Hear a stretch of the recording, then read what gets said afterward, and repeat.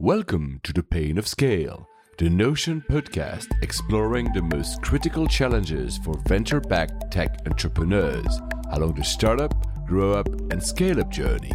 Every 2 weeks, we speak to founders, experts, and venture capitalists from around the world about their experiences. And we're back for the third episode of this batch. Hi, Stephen. How are you? Yeah, I'm great, Paul. Yourself? Oh, very, very good. Always our little routine at the start of these episodes. I'm very, very looking forward to the one today because it's a topic that, unbeknownst to many, I actually know quite a lot about, even though I'm not the guest, guys, don't worry. We're going to talk about talent. So what we're going to be diving into, I think it's one of, if not the most important skill for a startup founder right the way through their journey, which is why on one hand, and then how to hire game-changing people. That's the topic. And who do we have to talk about this? So we have Maddie Cross, and Maddie is our Director of Talent. Nice. Let's just kind of set the scene a little bit. So, when we look at our portfolio companies and the wider ecosystem, we see businesses that grow at extraordinary speeds and often way faster than most people can grow. And we were talking about this with Chris Topman on the previous interview. And we've always believed, intuitively known, that the very best founders level up their teams. As the companies grow, they're transforming almost round to round, bringing in executives who have proven experience to deliver on the next set of challenges, the next period of growth. But we never really had anything evidential to back that up. Now, Chris, who we spoke to on the previous interview, was a founding partner at Notion. He's taken that leveling up to an art form. He will track executives that he wants to get into one of his portfolio companies for 3 to 4 years. On the day we were recording that last interview, he just got the nod on somebody he'd been pursuing for more than 5 years as somebody he wanted to get into one of his portfolio companies. That's how seriously he takes it. So he's turned that into a bit of an art form. But what Maddie's done is really turn that into a science. And that's been transformational for us last year and this year. And so, Maddie, welcome along. Thanks. Nice to be here. Let's jump straight in. So over the last 12 months, you and your team have gathered just a huge amount of data, primary data, proprietary information on the hiring habits of the world's most successful enterprise technology companies. I suppose what's interesting to kind of kick off the conversation is what really inspired you to do that? Good question. So a few things. I think, firstly, the thing that you just mentioned, I guess, which is that for a long time at Notion, we've kind of had a gut feel about how this works in terms of hiring leadership teams. And certainly Chris Topman on the previous podcast talks a lot about it and has got a really, really good understanding of how it works. But we were kind of making advisory comments to founders like, oh, you've got to hire people who are experienced, you've got to hire quicker, you've got to look global for your hiring. The people that you hire into your leadership teams have got to have worked in a VC-backed startup before, this kind of thing. But we didn't actually know that was true. And I think we all kind of knew it was true. But occasionally founders would, poke around in that advice and sort of say, well, how do you actually know that? And it's like, well, actually, it's a good point. We think it's true, but we don't really know. So that was the first thing to sort of make that slightly more compelling and to make sure that what we were saying was correct. Because obviously the advice that we give to founders, we want it to be correct. So that was one thing. And then there's just generally a lack of data on most HR talent stuff aside from compensation. But realistically, 80% of the money that we give to founders, and I should point out that this is because we are a software investor. For hardware businesses, it's obviously quite different. But for what we do, 80% of the money we give to our founders goes on hiring people. So it's really important that they get it right, but they're kind of doing it blindly with not really any data on how to deploy that capital.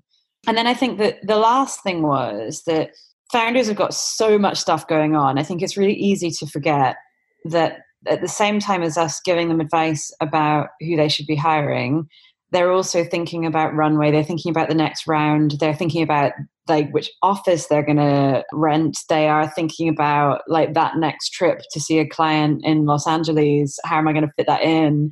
They're thinking about often their partners and their kids. So if you've just got a handful of data points to show them about talent, the message gets through a lot quicker than if you're talking about it at length and reading lots of books. Like you can just say, for example, 100% of unicorns had at least one person in the leadership team that had been to a top 50 university.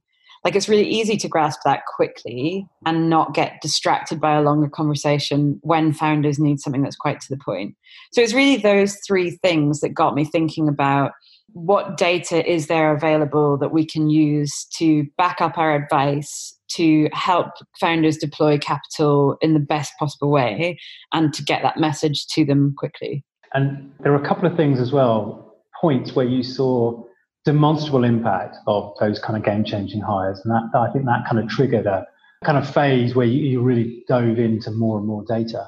Yeah, I think so. Well, it seems like for the majority of very senior kind of game-changing hires, and I'm sure Chris probably spoke about this as well, there's usually a metric that changes when somebody like that joins the business. So if it's a chief revenue officer, it will probably be ACV, or it will just be total revenue will suddenly take a big turn up.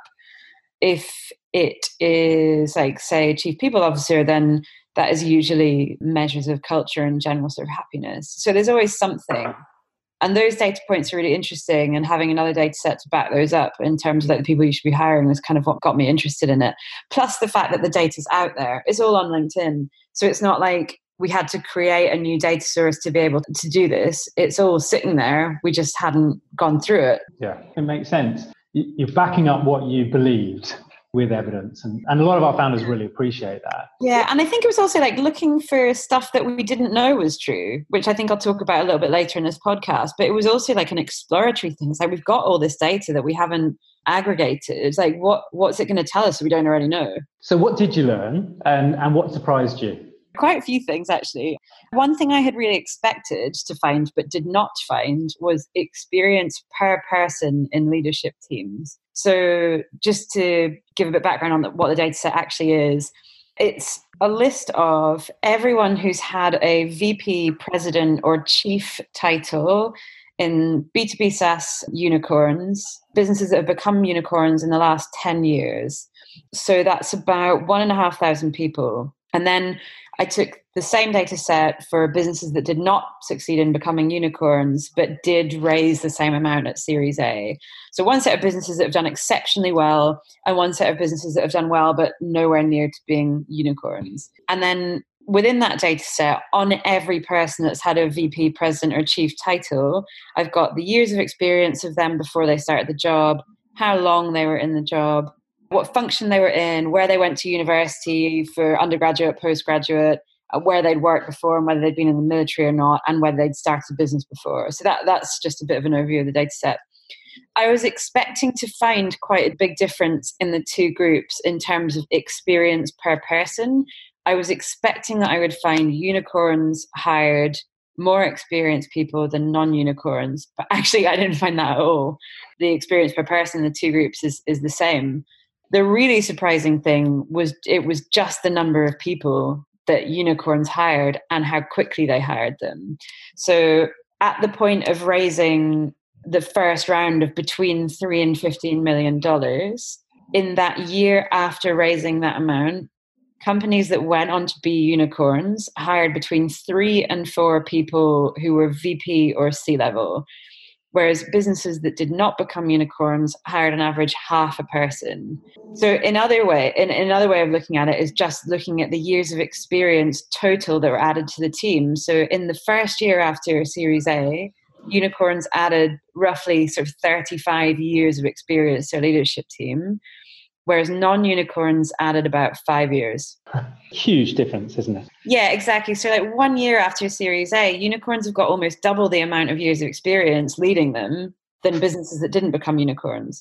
And this also isn't before the unicorns were famous. This is just in the year post Series A. So this is when, like, for example, HashiCorp were like not a well-known business. They're just like a cloud infrastructure business based in San Francisco that are doing reasonably well, but no one's really heard of them. So it's not like they were attracting C-suite people that were incredible because of their brand name. They just raised like a sort of 5 million round. Nothing really particularly out of the ordinary. So that was really the most interesting thing. And I think the second most interesting thing for me personally was that unicorns generally hired a lot more people that had been to top universities, so top 100 universities for undergraduate. Like every single unicorn on the list hired at least one person to a leadership team who had an undergraduate degree from a top 100 uni. And in non-unicorns, that number was a lot lower. It's around about 60%. But the other thing that really surprised me about that particular data point was that unicorns also did a much better job of hiring people that hadn't been to university at all into their leadership teams. They hired 4 times as many technical leaders that did not go to university as companies that didn't become unicorns.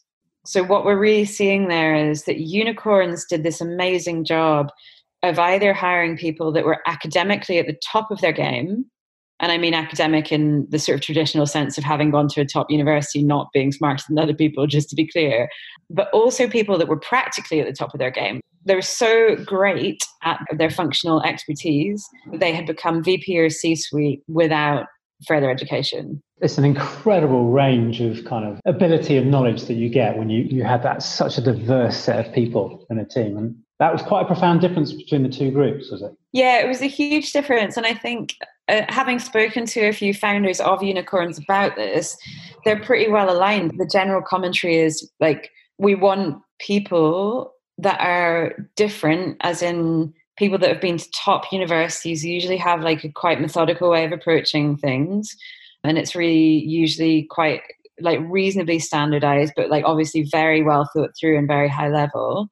And people that have not gone through further education generally take a slightly different angle on that and can poke around in it and like add like different facets of value. And together you get this kind of magic soup of like different ways of thinking. But the primary thing is that both sets of people are at the top of their game, either from a traditional academic background or having taught themselves practically. And I think the other thing in that I found really interesting was, particularly with technical people that had not been to university, as I've started having more conversations around this data, is that what I've started to find is people that ended up in unicorns and technical leadership positions in unicorns that had not been to university had often started at university, which we know from sort of Bill Gates type stories. They'd started at university, but because they'd coded and taught themselves for years, they'd get to university and just go, well, this is kind of a waste of my time because I actually already know all this. So then they dropped out. It wasn't that they hadn't been able to get into university or they didn't want to go. It was just like, they're kind of like, actually, me teaching myself is, I'm passionate enough about this to teach myself. Yeah. It's interesting because these are things that you could believe. Yeah. But it's very different from saying, actually, there's evidence here to show this is what happens. Yeah, exactly. And I think like as I go through a lot of this data, when I really think about it, none of it's really that surprising because of stories like people like Bill Gates and then people like Larry Page and Sergey Brin, who obviously met sort of famously at Stanford, one of the top universities. So it's like, oh, okay, yeah, like actually when I think about application of this data to stuff that's really well known in startups, like Google and Microsoft, it really makes sense. It really makes sense. And it's great to have that data to back up to say that it's not just Google and Microsoft. There's lots of other companies that have done the same thing. Yeah. The last thing that is very interesting, I think, but probably didn't really surprise us because this is another thing we had a reasonably good gut feel around, was tenure. So tenure in the unicorn VP and C-level is shorter than tenure in non-unicorn VP and C-level. So in unicorns, people at that level tend to stick around for about 3 years, whereas in non-unicorns, it's more like 4 years. And I think what we really see there is that unicorn leaders tend to be more brutal about letting people go when they are not at the same stage that the company's at anymore. It's not like a sacking. It's not like, we don't think you're good at your job, you've got to go. It's more like, you were the amazing person that got us from 10 million to 25 million, but the next 25 to 50 million isn't your jam. You've not done it before. Go somewhere else and do the bit that you've done before. We think you're amazing at that, but we're going to bring someone else in who's done this bit before. it's that kind of dialogue. Whereas it seems like non-unicorns tended to hold on to the same people, even though whilst those people had added incredible value for a few years, they now maybe weren't the right person to lead that function. So they move fast. I think it's also quite like a high energy and dedication level thing. So if you speak to someone like Bill Maciatis, who was CMO at Slack, and before that he was CMO at Zendesk, he'll go to a place for 2.5, 3 years, give it everything he's got, and it's really high octane, and he makes a lot of change, and he does really groundbreaking things. And at the end of that, like, there's only so much energy I think that one person can give to a business for a period of time. It's incredibly tiring. So it's like, these are people that hit the ground running, make a lot of changes, do a lot of innovative work, and then they really need to go and do something else, because burnout's the wrong way to say it, but like burning bright basically for a short period of time. Yeah. So the data's fascinating, but obviously the world's changing. New companies emerging all the time. How are you keeping the data that you're collecting current? It's probably two things. One is that every time a new unicorn in B2B SaaS gets announced, I'm adding it into the data set. And then I'll start removing businesses that were started more than 10 years ago. So the data set I've got at the moment is 2008 to 2018. And in the next few months, I'll strip out businesses that started in 2008, and it'll be 2009 to 2019. And then we're also starting to look at another data set that just looks at businesses that have been valued at a lesser amount, but within a shorter period of time. So we can get a read on businesses that have not had a chance to become unicorns yet, but are definitely on that trajectory. So there'll probably be two data sets. There's a unicorn one, and then there's one that will be roughly probably 200 million within like 3 to 4 years. I know you're using this data, you're talking to our founders and to the marketplace. Kind of what's the response been? The response has all been really positive. I think for founders, it can be reasonably confronting, because often they struggle to make these really big hires for reasons that I think we'll come on to. But having this data in front of them means they kind of can't shy away from making decisions about senior hiring, particularly the data point about adding between 3 and 4 very experienced people to your leadership team within 1 year. Like, for most founders, that feels really uncomfortable. But on the flip side of that, it's also really positive to see now how quickly they can change their minds about preconceptions they had before seeing the data. So, for example, a dialogue that goes something like, we've just given you your Series A money. Who are you going to hire into the leadership team? Oh, well, we're thinking about hiring a VP sales or a chief revenue officer, but we'll probably take 6 months to 12 months to make that decision. And then we'll get a search firm on it. And then it'll be another probably 6 months, 12 months before that person starts. Okay, so let's have a look at the data of unicorns. And you can see that the average unicorn, there was 3 months between them getting their Series A and them hiring their VP sales, chief revenue officer. Like, how do you feel about that now? And then it's like, oh, yeah, okay, maybe you're right. So that conversation takes about an hour, whereas that conversation used to take maybe 6 months to 12 months, where it was just sort of chipping away and asking founders, like, if they're ready to do the hire, if they're ready to do the hire. So it's condensed the process a lot, but probably made it slightly more prickly for founders, because I understand that it is difficult to make the decisions around who you hire into leadership. It gives you evidence to back up something we believe, but it allows the founder to rationalize it. How do you present that data to them? It's a couple of things. The main thing is that I chart out the unicorn data by year, from where the unicorn was at, say, from their Series A to 5 years later. And then I'll plot out the founder's company data to the same point. So, for example, if the founder's been doing this for 3 years, I will show them how many people they've got in their leadership team and how many years experience that is total after 3 years versus where the average unicorn was at 3 years. So they can just get a snapshot in time that they can very easily compare between the two things. And that's usually quite stark, because what we typically see is that a unicorn, after 3 years, they've got around about 180 years of experience in the leadership team. And often the businesses that we speak to are significantly less than that. So they're more like 100 years-ish. And it's a really just sort of clear snapshot to be able to say, you were trying to do this without as much support as unicorns have, just in terms of experience at the top. And I should also point out, I think this data is never used to point fingers or to say to founders, oh, you're doing it all wrong. Like if you were going to be a unicorn, you'd have this by now, etc. It's not that at all. Because there are lots of unicorns that were quite different from the mean. Like, for example, Asana didn't have anyone else in the leadership team. It was only 2 founders. Like that was it. So it's not to say that you can't be away from the unicorn mean and not still create a fantastic business. It's more of a conversation point just to get that dialogue started. Like, you're reasonably far away from where unicorns were. Do you feel under-supported? Is there anyone that you think would really add value to the leadership team?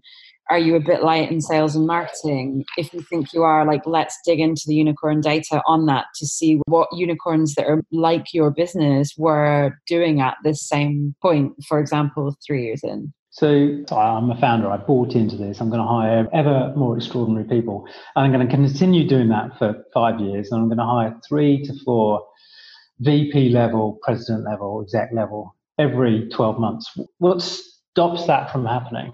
Yeah, it's a really good question. Because it's kind of like, I totally get it. But what I find very interesting is that there are so many examples of founders, famous founders, making these huge hires externally very early on and going on to say, I never could have done it without these people that I hired. Mark Zuckerberg and Sheryl Sandberg, Larry Page, Sergey Brin hiring Eric Schmidt. There's so many examples, like Bill Gates hiring Steve Ballmer. There are so many examples of this happening, and founders know it to be true. And yet when they actually come to do it, they find it really difficult. And I don't blame them. It's really hard. So the things that really stop them from doing it are just straight up money. Often at the point at which they raise Series A, they've been bootstrapped. They've probably never spent more than 60, 70,000 pounds on a basic salary of one single hire. And that felt quite uncomfortable. And now you're saying to them, you've got to staff out the leadership team, and you're going to bring in 3 people that charge a basic salary of roughly like £150,000 basic each. And then you're going to pay search firm fees for each one of those. So before you even start, you're laying down like £200,000 per hire.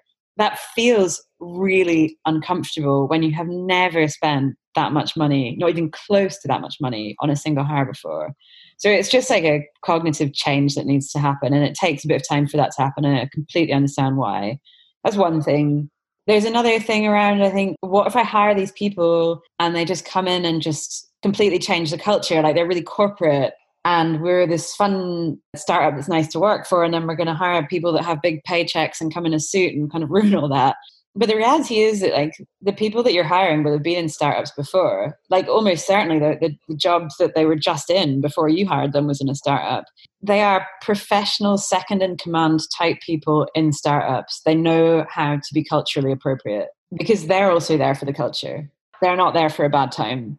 And if they wanted to go and work in a corporate, they almost certainly could, but they're choosing to be in a startup because they really want to do that. So that's one thing.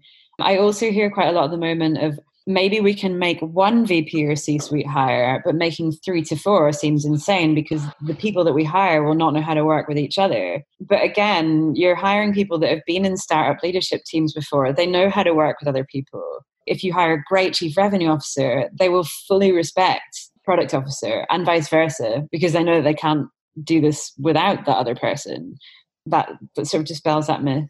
I think the other thing that certainly we've talked about a lot at Notion as well and comes up very often is what I sort of tend to call this thing called preemptive guilt, which is basically when a founder is looking at hiring someone and this executive search process spans out across Europe and almost certainly into the US as well, there's a big chance they're going to have to relocate somebody. So say you have a business in Stockholm, you're looking for a chief product officer.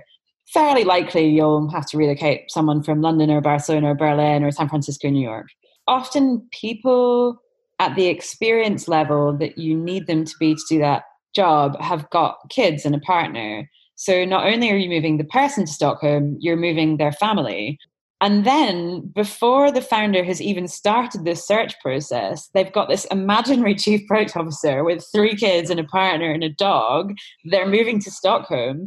And it's like, well, what if I can't give them the perfect job and they have to go back? Like, oh my gosh, you've got like 3 kids education's on my shoulders, and what if they go into school and they start learning Swedish, and then they have to leave and go back to the US? There's all this stuff that goes on in their head before they've even sort of start looking for candidates. And that kind of thing actually happens more than I thought it would have. I've had a number of conversations where founders are worried about that. And the real message is, don't be worried about that. That is not your decision to make as a founder. The best thing you can possibly do is start the search process and make every candidate aware this is not a done deal. You know, we're an early stage business. Things can still go wrong. But if you want to come here and work with me on this, I would love to have you. Like, let's do the best job we can do. It's then up to the individual person and their partner and their kids as to whether they want to relocate and take that risk. So that's like probably one of them, being for me anyway, one of the most surprising things that stops founders from hiring senior people. You've clearly learned a lot through this experience, but can you describe a really great process of hiring a game changer? I can, and I'm going to give you a shameless plug, which is the interview guidelines that I wrote that are on our website. The reality is, when you're hiring anyone, not just someone who's at the very top of their game, but, you know, like new graduates and sort of mid-level hires as well, before you make them an offer, you've really got to be able to answer 3 questions, which are, can they do the job? Do they want to do the job? And do we want them to do the job? The first one is just skills. The second one is their motivation. And the last one really is cultural fit. You kind of got to do them in that order, because if you do we want them to do the job bit first, you can end up quite liking them. And then you can make some concessions for the fact that maybe they actually can't do the job particularly well because they just haven't done it before, or there's something that's fundamentally missing from what you need out of the candidate. And if you can answer those 3 questions very convincingly to yourself, then they're probably the right person if the answer to all 3 of those questions is yes. But to go through in order, the bit where you do, can they do the job? You've got to be really clear on what you actually need them to do. So quite often I'll say to founders, like, have you got a job description? It's like, oh no, I don't think we need one. We just know that we need a chief revenue officer. And my response to that is usually like, if you can't write down pretty quickly 5 bullet points on what you need this person to do, there's not a job there, or there's a job that isn't the one you think it is. So the founder writes down 5 bullet points on what they need this person to do. And then in the can they do the job part of the job interview, they just go through each one of those 5 or 6, 7 things that they need this person to do. So it might be, for example, like build a sales strategy for going to the US, for example. So you just say to the candidate, like, when have you done that before and how would you do it here? You just do that for every requirement that's listed on the job description. And then there's a second interview, which is, do they want to do the job? And that's really just like, where do you see your career going? What do you want out of it? How long do you think you're going to be in the next job? Those kind of questions, just really drilling down into like, is what we're offering going to give them what they want in 3 to 4 years' time? And the last part, do we want them to do the job? It's really just a culture and values fit, and it's a working session as well. So the culture and values piece is really just go through with the candidates each one of your values, ask them to describe to you what that means to them. So for example, our value is integrity. What does that mean to you? They explain what it means to them, and does that align with you? Are you comfortable with that? And then ask them to give you an example of when they've exhibited that value at work.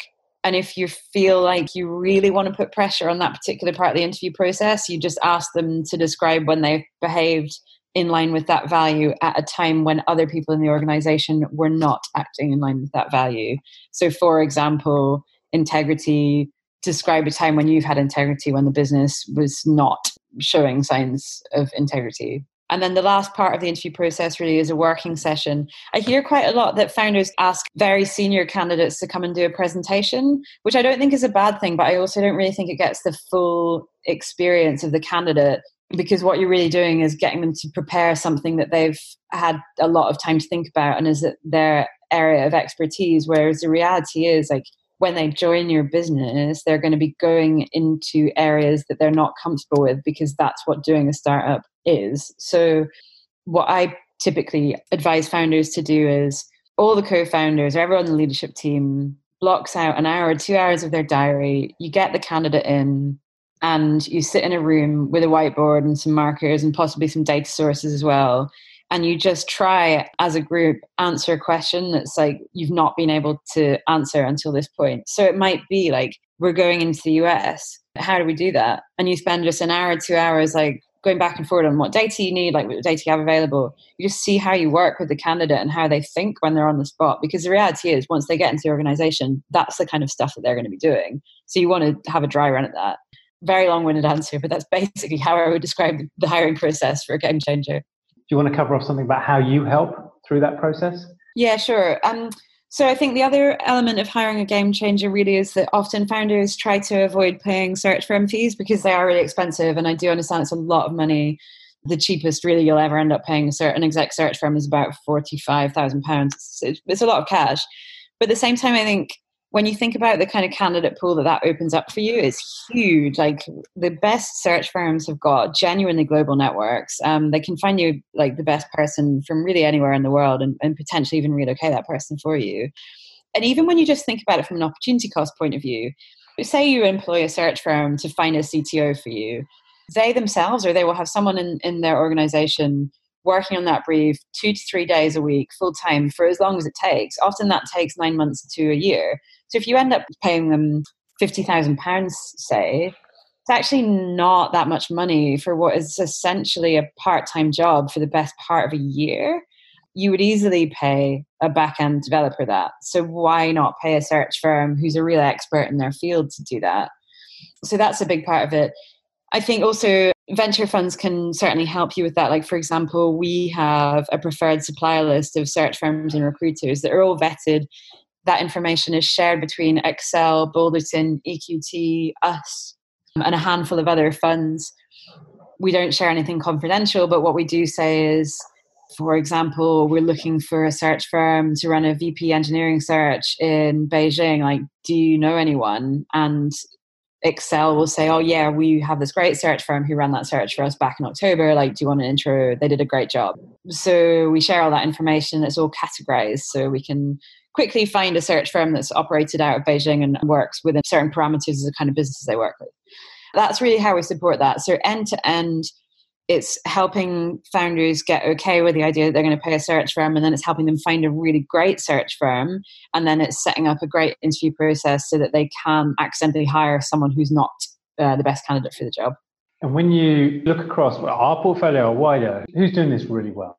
Yeah, there's quite a few companies that are doing it really well. I'm probably not going to comment on our portfolio just because I don't want to single anyone out, aside from GoCardless, who are doing an absolutely amazing job of this.